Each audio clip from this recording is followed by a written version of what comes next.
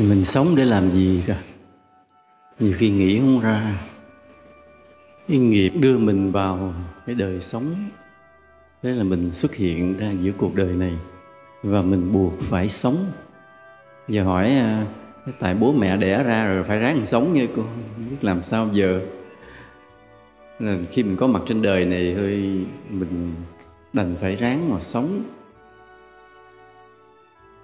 Thì trong cái mà ráng phải sống đó, để duy trì cuộc sống này, chúng ta cũng cực lắm, không có dễ.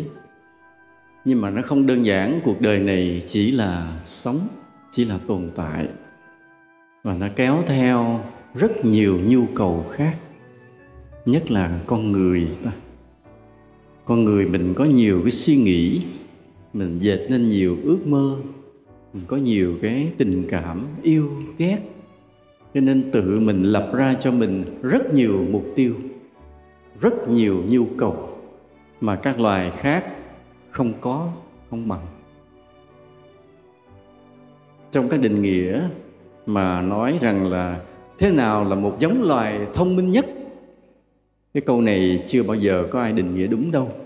Tuy nhiên hôm nay trong cái buổi nói chuyện này, chúng ta có thể có một định nghĩa mới về cái tiêu chuẩn là thế nào là giống loài thông minh nhất. Thì ta có thể nói rằng cái giống loài thông minh nhất là giống loài tự tạo ra nhiều nhu cầu cho mình nhất. Cái câu nói này hơi cao xa huyền bí mà, nhưng mà ngẫm một chút ta sẽ thấy cái giống loài thông minh nhất là cái giống loài mà tự biết tạo ra cho mình nhiều nhu cầu nhất. Ví dụ ta nhìn thấy nếu không có con người, con thú nó sinh ra, nó sống theo bản năng rồi nó chết đi một cách rất là bình thường, với rất ít nhu cầu về ăn uống, về giao phối, về sinh nở, rồi kết bầy đàn, chút đỉnh hết. Nhưng nhu cầu của con người quá nhiều, càng lúc con người càng tạo ra quá nhiều nhu cầu cho mình. Có những cái mà trước đây ông bà mình không có, nhưng bây giờ mình không có, mình tự tử chết liền. Có không? Có. Bố mẹ không cho tiền mua cái điện thoại, treo cổ nó tự tử chết liền. Lý do rất đơn giản. Vì sao? Vì đó là nhu cầu không thể thiếu. Giống như ngày xưa mình không có chiếc xe máy thì cứ bộ mà đi. Nhưng bây giờ không có xe máy là dứt khoát không đi. Nằm đây chết đói, không dứt khoát không đi đâu hết nếu không có chiếc xe máy.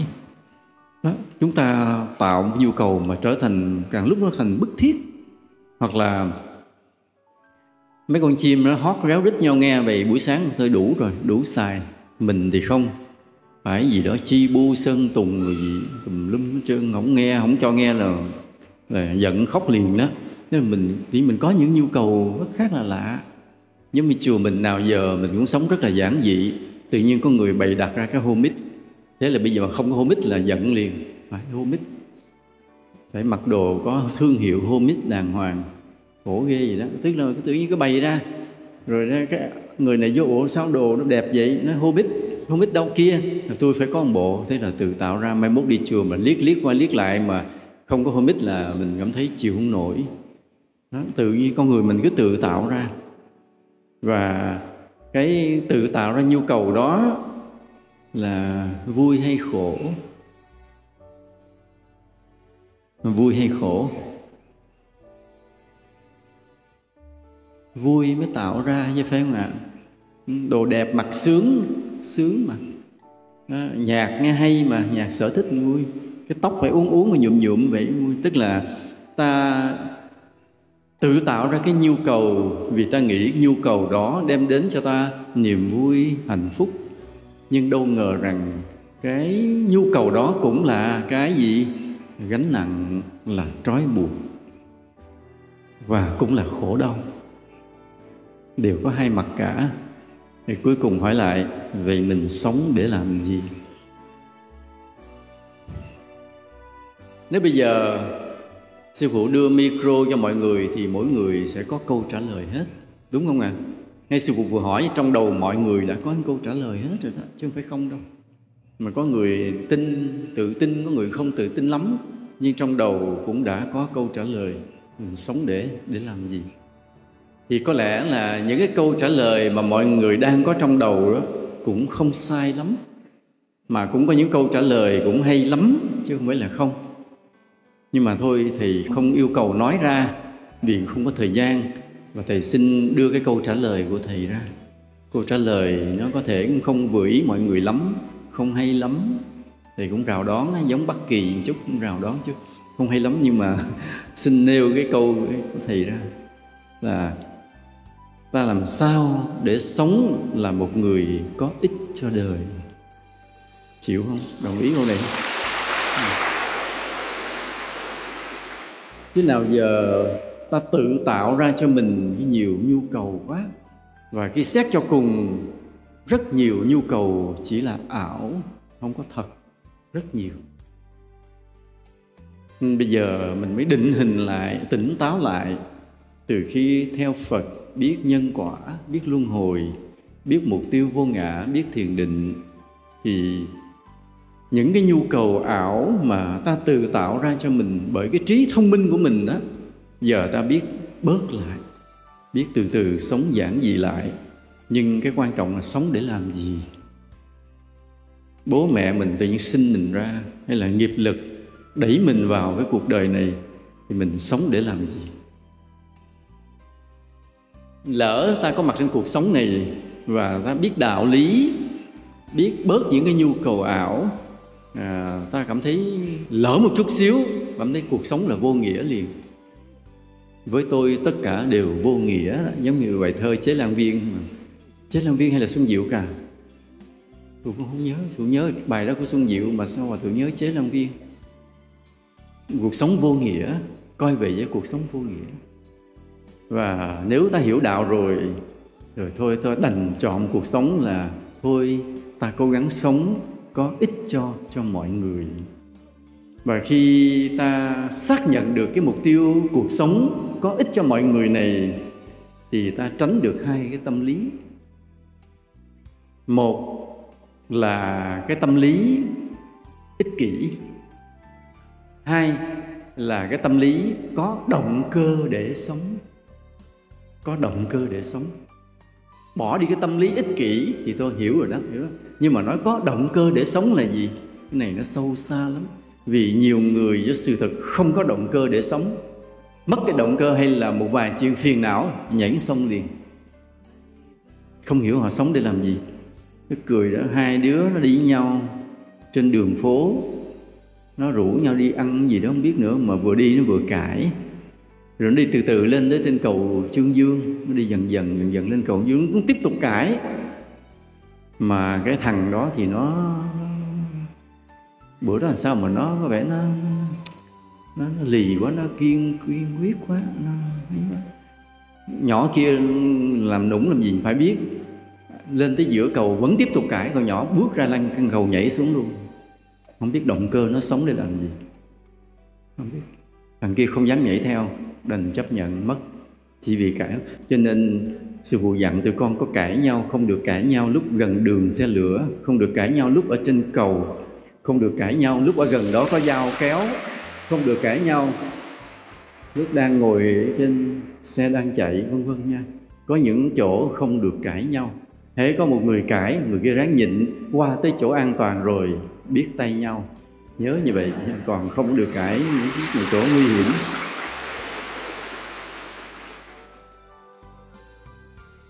Những người mà họ dễ tự tử như vậy vì họ không có động cơ sống. Có một người yêu, cái theo dệt cái ảo tưởng về tình yêu, tới chừng cái tình yêu đó nó biến dạng, cái mình mất động cơ sống, nhảy sông liền. Còn khi mà ta xác định cái động cơ sống là để sống có ích cho cuộc đời, mình có động cơ. Và nhờ có động cơ này, ta cố gắng, ta phấn đấu, ta vượt qua được những cái khó khăn. Ta có sức mạnh, ta kiên trì nhờ cái động cơ này. Nên nếu mà ta đã xác định làm người sống có ích, rất nhiều cái lợi cho tâm hồn của mình, cho cuộc đời của mình. Mà cái người đã xác định là sống có ích rồi, chắc chắn người đó là người hay giúp đỡ người khác, hay đối xử tử tế với người khác. Và cái quả báo là cuộc đời người đó sẽ có nhiều phúc, có nhiều may mắn. Và trong cái luân hồi bất tận này, người đó chọn cho mình một con đường ở đẳng cấp trên cao. Đẳng cấp trên cao. Thế giới này, vũ trụ này nhiều giống loài, mỗi giống loài cũng có nhiều đẳng cấp. Vậy cái người mà chọn cái động cơ sống ích kỷ, sống vì mình, theo những cái nhu cầu của mình tự tạo ra, thỏa mãn những nhu cầu của mình, người đó sẽ không biết sống vị tha, không thể đối xử tử tế với người khác, và chọn cho mình đi trong luân hồi về cái chiều hướng là đẳng cấp thấp. Còn ta xác định động cơ sống vì mọi người, sống có ích cho đời, thì ta đã chọn con đường của mình, cái đẳng cấp đi lên. Sống có ích cho đời, chúng ta nhắc đi nhắc lại, sống có ích cho đời. Sống có ích cho đời nghĩa là gì? Nghĩa là phụng sự được cho mọi người, cống hiến được cho cuộc đời, đem lại niềm vui cho mọi loài xung quanh mình, cho cuộc sống xung quanh mình, cho cộng đồng của mình, đem lại được cái ích lợi, đem lại được những giá trị cao cả cho cộng đồng, cho xã hội, cho đất nước, cho nhân loại mình. Đó gọi là sống có ích. Như vậy từ cái buổi ban đầu, khoan buổi tay chứ. Như vậy từ cái ban đầu ta chọn cái mục tiêu cuộc sống để làm gì là sống có ích. Người ta hiểu sống có ích để làm gì? Là đem lại niềm vui, hạnh phúc, giá trị cho mọi người, cho cộng đồng, cho xã hội. Vậy ta có cái gì mà ta đem cho người khác? Ví dụ nó mình muốn cho người ta tiền, mình phải có tiền. Mình muốn cho người ta ích lợi, mình phải có cái gì, có cái nguồn lợi ở trong bản thân mình mới đem cho người khác được. Mình muốn đem cho người khác cái niềm vui, mình phải chất ngất niềm vui, người mình tràn ngập niềm vui. Mình muốn cho người khác hạnh phúc, mình phải đầy hạnh phúc chứ. Vậy ta có cái gì rồi để ta đem cho mọi người? Ta có kiến thức gì, ta có cái năng lực gì, ta có cái nghề nghiệp gì để ta phụng sự cho cuộc đời, đem niềm vui, hạnh phúc cho mọi người? Ta có gì rồi? Mọi người ngẫm lại mình. Thì ở đây cũng có những người đã có rất nhiều, đã đóng góp rất nhiều, đã cống hiến rất nhiều, và cũng bước đi qua cái buổi xế chiều của cuộc đời. Những người này sư phụ không nói nữa, vì ta có nhiều người đã về hưu. Ví dụ như anh Thiệp, đây Nghiêm Chính, chị Phúc là Tường Duyên đó, Thiện Tâm,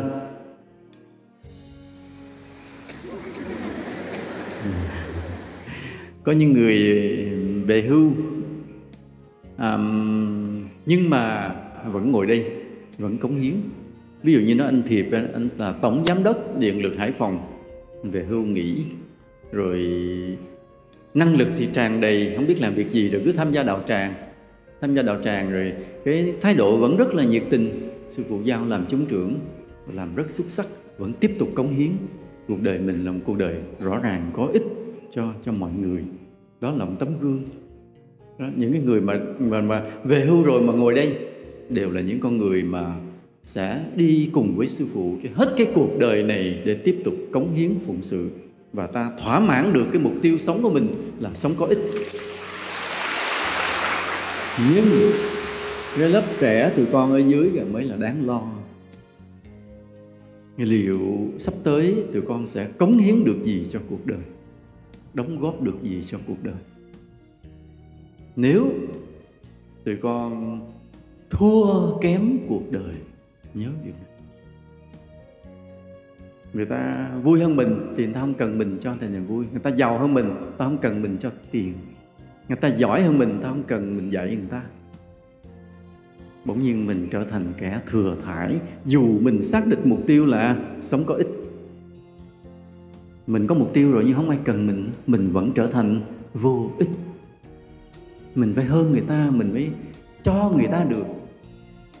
Nhưng mà cái cuộc đời ngày hôm nay, mọi cái nó thay đổi khủng khiếp. Hồi sáng sư phụ nói vậy. Ví dụ hồi xưa ta nói chúng ta cùng nhau xây dựng tương lai. Nghe cái chữ tương lai mình nghĩ 30-40 năm sau. Nhưng bây giờ chữ tương lai là chính ngày mai liền. Nó đến vội như vậy. Cái sự tiến bộ của khoa học kỹ thuật khủng khiếp. Nên con người ta tiến bộ từ cái thuở bắt đầu làm con người cho đến ngày hôm nay. Tiến bộ theo cái kỹ thuật, ta đo theo cái mức độ kỹ thuật. Đầu tiên người ta dùng tay và dùng móng tay để hái, để bới đất, để lượm, để cào, để xé. Sau đó người ta biết dùng vật dụng để thay cái bàn tay của mình, là cầm cục đá đập vỡ bén ra, rạch cắt moi đất lên.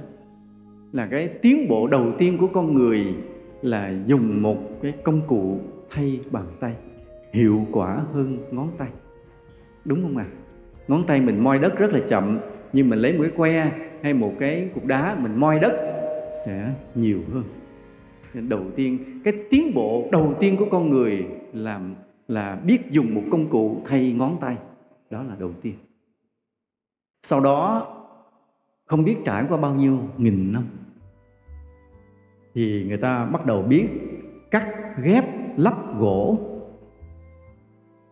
hoặc là gài cái đá để mà đào đất được nhanh hơn, chặt cây được nhanh hơn, bắt cá được nhiều hơn. Là người ta dùng cái sự thông minh sắp xếp các công cụ đó lại, làm cho công việc người ta hiệu quả hơn. Đây sư phụ nói nghe rất kỹ giùm sư phụ bước tiến của nhân loại. Bước tiến đầu tiên chỉ là công cụ thay ngón tay của mình thôi. Bước tiến thứ hai là ghép nhiều công cụ lại để cho việc lao động, khai phá thiên nhiên, khai thác tài nguyên hiệu quả hơn, hái trái nhanh hơn, leo lên hái trái nhanh hơn, bắt cá nhanh hơn, giết con vật, bắn nhanh hơn. Tức là ví dụ cây cung cũng là những công cụ dùng cũng sức người thôi. Nhưng mà nếu cái sức người lại mà mình dùng tay mình chọi con vật, hay là mình cục đá mình chọi con vật, không hiệu quả bằng chế ra một mũi tên, kéo căng cái dây ra, buông ra nó bay cái vụt cắm phập của con vật để săn bắn nhiều hơn. Nên đó là bước thứ hai. Sư phụ nói vậy phân tích được chưa cả? Nắm này cho thật kỹ, sư phụ đi từng bước thật kỹ để hiểu lần lần. Bước thứ nhất là biết dùng công cụ đơn giản thay bằng tay. Bước thứ hai là sắp xếp những công cụ đó lại phức tạp hơn để cho hiệu quả gấp trăm lần hơn trước đó. Chỉ bằng sự thông minh sắp xếp lại các công cụ thôi, tạo ra công cụ phức tạp hơn thôi. Đó là bước thứ hai. Bước thứ ba, lợi dụng năng lượng của trời đất. Lấy sức gió quay cánh quạt, lấy nước chảy quay nguồn nước mà để xay gạo, cưa gỗ được. Tức là bớt dùng sức mình mà ăn cắp hay là mượn cái sức của trời đất, của thiên nhiên. Đây là bước thứ ba. Và các công cụ đó được sắp xếp lại phức tạp hơn gấp ngàn lần mới ăn cắp được cái năng lượng của thiên nhiên. Đó là bước thứ ba. Rồi cái lúc đó bắt đầu khoa học người ta tính toán là toán tiến bộ, lý tiến bộ, hóa tiến bộ, sinh học tiến bộ, mọi môn tiến bộ đi theo để bắt đầu cho cái sự tiến bộ của gì? Của cái công cụ kỹ thuật. Ta lấy cái bước kỹ thuật để làm thước đo thôi. Thì nhắc lại nha, nhắc lại. Cái bước tiến thứ nhất của kỹ thuật là gì? Tìm một công cụ thay thế được ngón tay. Bước tiến thứ hai là gì? Chế tạo ra được những công cụ phức tạp hơn để mà khai thác, lao động hiệu quả hơn gấp trăm lần. Bước tiến thứ ba, công cụ bắt đầu phát triển phức tạp hơn để mà ăn cắp cái gì? Năng lượng của trời đất. Lấy cái sức gió, sức nước đồ khai thác làm máy xay, máy đồ đủ thứ hết. Hoặc là ăn cắp cái sức của con ngựa, bắt nó chuyên chở mình. Ăn cắp sức của con bò, con trâu, bắt nó cày cho mình. Nhưng mà muốn có phải chế được cái lưỡi cày, chế được chiếc xe. Đó là công cụ phức tạp hơn, lấy được cái năng lượng của trời đất lần lần. Rồi cái sự tiến bộ đến dần dần tới bước tiến thứ mấy? Thứ tư. Thứ tư là chế ra được cái động cơ đốt trong máy nổ hiện nay ta đang xài. Chủ động cái năng lượng, máy móc và nhiên liệu. Lúc đó là khoa học đủ tiến bộ để khai thác được dầu mỏ, lọc ra dầu mỏ, chế được cái máy nổ trong, máy đốt trong. Song song cái đó cũng chế tạo ra được máy chạy điện. Máy chạy điện. Lúc này thì sao? Lúc này thì con người đã lấy cái sức của thiên nhiên thay cho sức lực của mình. Người ta không bao giờ con người nâng nổi một tảng đá 100 tấn, nhưng với cái máy múc, máy nâng kia, người ta nâng lên được cả 100 tấn. Thế là cái hiệu quả của máy móc cho tới ngày hôm nay là nó vượt hơn cái sức của con người gấp ngàn lần. Con người không thể bay được, nhưng chế ra cái máy bay luôn tới sao Hỏa luôn. Là tới cái bước thứ mấy nhỉ? Thứ tư không? Thứ tư là lấy được năng lượng của trời đất mà sử dụng, bớt dùng cái năng lượng, sức lực, cơ bắp của con người. Đến cái giai đoạn mãi thứ tư này, ta mới chính thức gọi là con người đã chế ra được máy móc để thay thế cơ bắp của mình và hiệu quả gấp triệu lần cơ bắp của mình. Bước thứ tư. Bước thứ năm là gì? Bước thứ năm là không còn là cơ bắp nữa, bắt máy móc suy nghĩ giùm mình, tính toán giùm mình. Ta gọi là gì? Máy điện toán. Nó không phải là calculator mà là computer. Máy điện toán, bắt máy tính giùm mình. Mình không thể tính nhanh được, bắt máy lập trình đẩy vô, nhấn là chạy vèo ra hết. Đây là bước tiến thứ năm của con người, là bắt máy móc tính giùm mình. Tới ngày hôm nay là dễ sợ rồi, nhưng không. Thì từ cái việc mà cái bước tiến thứ năm này nó chỉ không bao nhiêu năm, mới 60-70 năm. Nhưng con người chuẩn bị bước qua một bước tiến thứ 6. Người ta gọi là trí tuệ nhân tạo. Hồi nãy ta nói bắt máy móc tính toán giùm mình là cái bước tiến rất xa. Nhưng mà tới cái trí tuệ nhân tạo này thì trên thế giới cũng chưa có định nghĩa chính xác về cái trí tuệ nhân tạo này lắm. Hôm nay thầy tạm nói về định nghĩa về trí tuệ nhân tạo một chút xíu để mọi người tạm hiểu. Ở bước tiến thứ 5 á, thì con người bắt máy móc tính giùm mình. Mình có mục đích, mình có bài toán và đưa vào máy nó tính ra kết quả cho mình. Nhưng ở bước tiến thứ 6 này, người ta giao cho con người tự tìm, người ta giao cho máy móc tự tìm mục đích. Người ta giao cho máy móc tự lập ra bài toán và máy móc tự giải luôn. Gần như suy nghĩ và sáng tạo giùm con người. Cái khủng khiếp là ngày hôm nay máy móc nó tìm cái mục đích, máy móc nó tìm cái giải pháp và máy móc nó sáng tạo giùm con người luôn. Và ở mức độ này thì giữa máy và con người bắt đầu giá trị bằng nhau, nhưng máy giỏi hơn con người. Máy lúc nào cũng giỏi hơn con người thì con người mới nhờ tới máy móc. Giống như ngày xưa từ công cụ ban đầu ta phải cầm cái cục đá bén thay thế cái bàn tay, vì nó hay hơn bàn tay của mình. Hoặc tới ngày ta dùng cái cung, vì cái cung nó hay hơn cái ta cầm cục đá ta chọi con vật. Rồi tới cái ngày ta dùng chiếc máy cày, vì chiếc máy cày nó cày giỏi hơn mình. Rồi tới lúc ta dùng cái máy vi tính, vì cái máy vi tính nó tính nhanh hơn mình. Bây giờ tới bước thứ 6, ta dùng tới cái máy để cho máy nó sáng tạo hơn mình.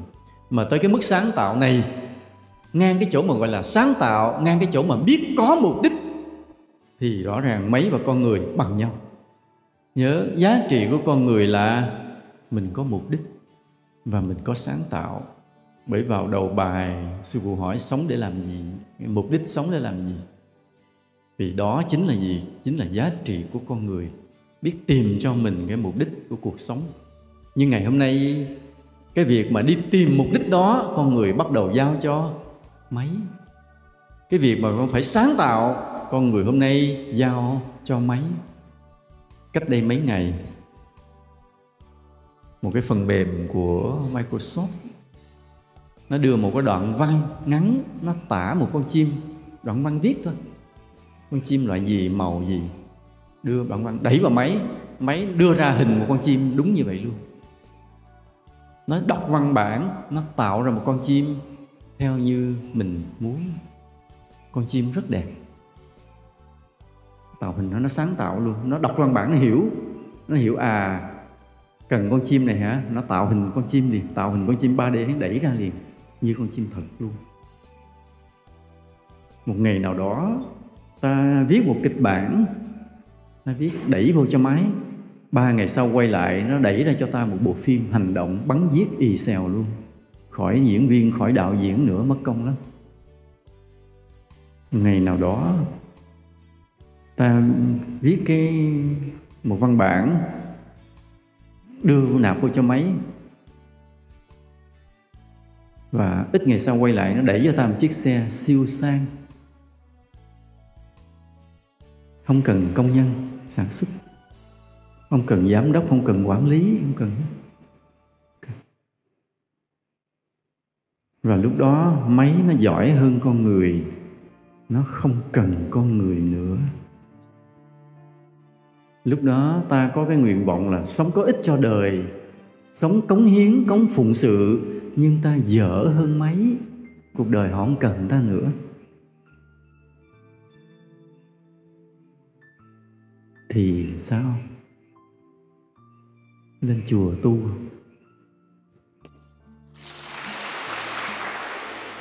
Ta không có phước để tu. Muốn tu phải có phước lớn. Mà ta không có cơ hội để phụng sự thì ta không có phước. Mà không có phước rồi cũng không tu được. Và chính cái nền văn minh do con người tạo ra, nó gạt con người qua một bên luôn. Con người trở thành thừa thãi đối với thế giới này. Trừ một vài người thủ đắc được những loại máy đó, người làm chủ được cái công nghệ robot, trí tuệ nhân tạo đó, thì họ là bá chủ, họ trùm hết thế giới này.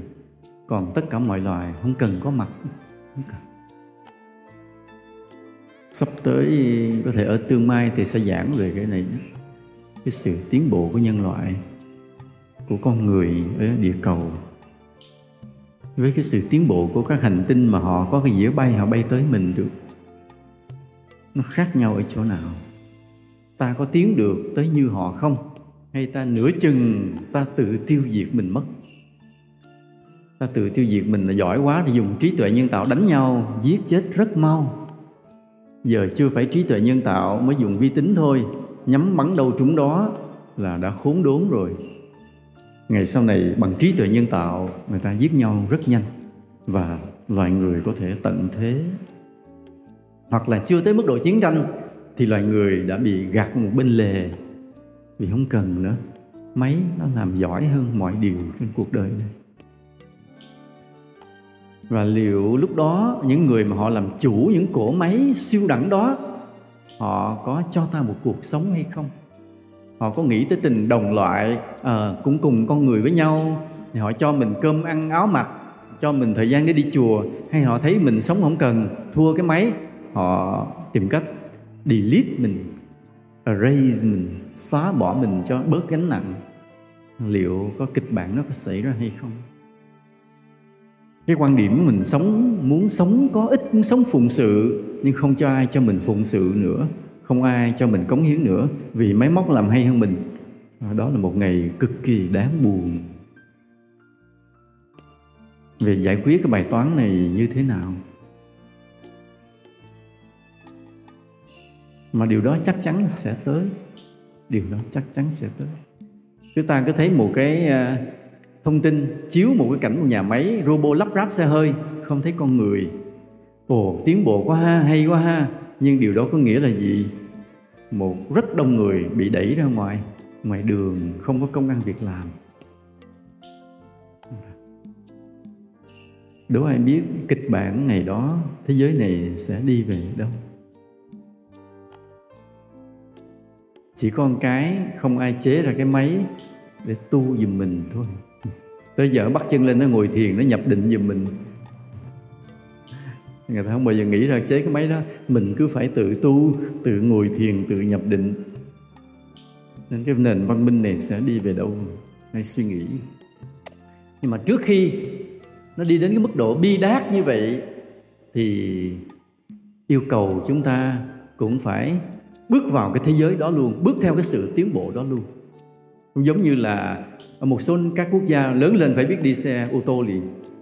Còn mình bây giờ ít nhất phải biết chứ đi xe máy.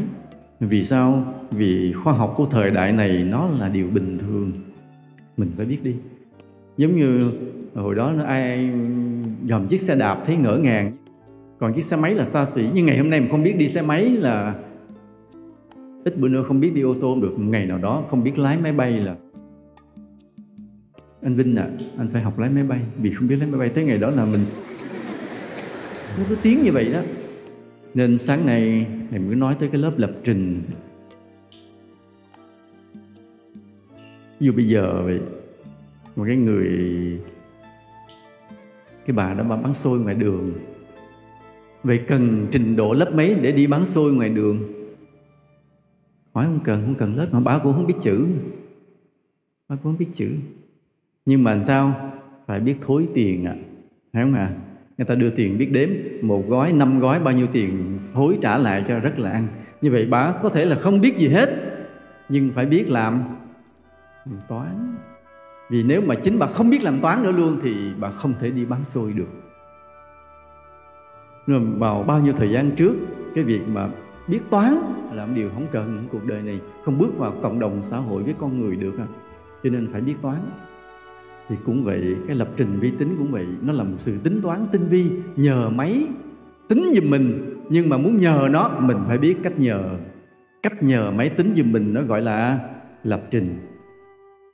Tức là vậy, nãy ta nói rồi đó, máy tính tức là ta nhờ máy tính giùm mình vì nó tính rất nhanh. Nhưng mà muốn nhờ nó phải biết nói chuyện với nó. Và cái cách mà nói chuyện cho máy nó tính giùm mình đó, ta gọi là lập trình. Cho nên trong tương lai mà ta không biết lập trình, tức là ta không biết nhờ cái máy tính để tính giùm mình, thì ta cũng bị gạt ra khỏi loài người luôn. Và chuyện nó không xa đâu. Giống như bà bán xôi, có thể bà không biết gì hết, nhưng bà phải biết làm toán để bà mua bán cầm tiền, thối tiền tới lui. Trong cuộc sống sắp tới là như vậy. Nhờ máy tính tính giùm mình, biết nhờ nó, biết cách nói chuyện với nó, ngôn ngữ nói chuyện là lập trình vi tính. Sau này điều đó hết sức là bình thường. Chuyện đó hết sức là bình thường. Nên ngày hôm nay Sù đã lo điều đó. Sù đã lo những đệ tử của mình sau này không biết nhờ máy tính, không có giá trị giữa cuộc đời này. Nên sư phụ bắt mọi người đứng lên thề hồi sáng. Thề là sẽ sao? Học lập trình. Mà hồi sáng sư bắt thề, chiều nay mọi người sao rồi? Đã quên rồi. Mà thường như vậy, ông bà mình nói đó, cái người mà thề rồi mà quên thì sao? Bây giờ sư bắt thề lại.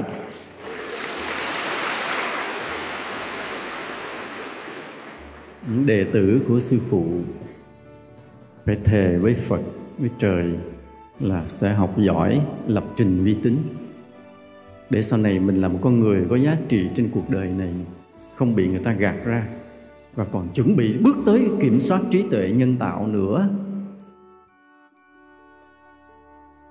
Mọi người đứng lên nói theo sư phụ. Đứng lên hết, bên kia đứng lên hết. Mà nói theo rồi mà không làm là như nãy sư phụ nói đó nha, đó là trời phạt.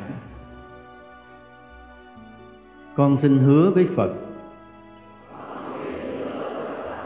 con sẽ học thật giỏi về lập trình để tiếp tục là người có ích cho cuộc đời, cho đất nước, cho nhân loại, cho Phật Pháp. Chắp tay lên xá một cái. Vì là Phật đã ghi nhận lời hứa rồi.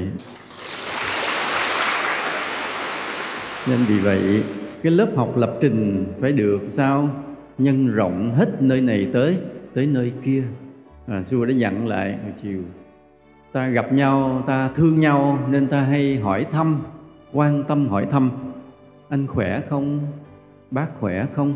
Cái câu hỏi đó nghe riết nó nhàm, nó giống như là một cái lời sáo ngữ.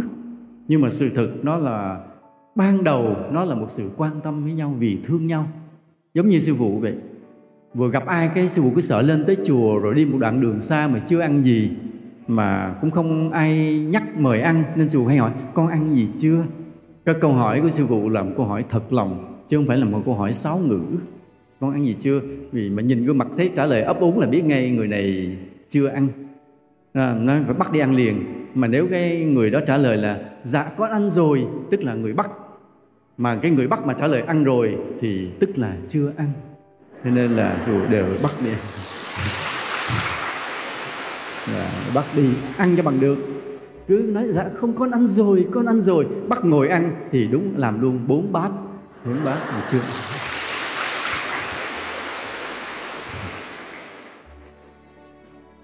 Vì dù đi ra đi vô ngoài Bắc đó, dù quá kinh nghiệm nha, quá kinh nghiệm.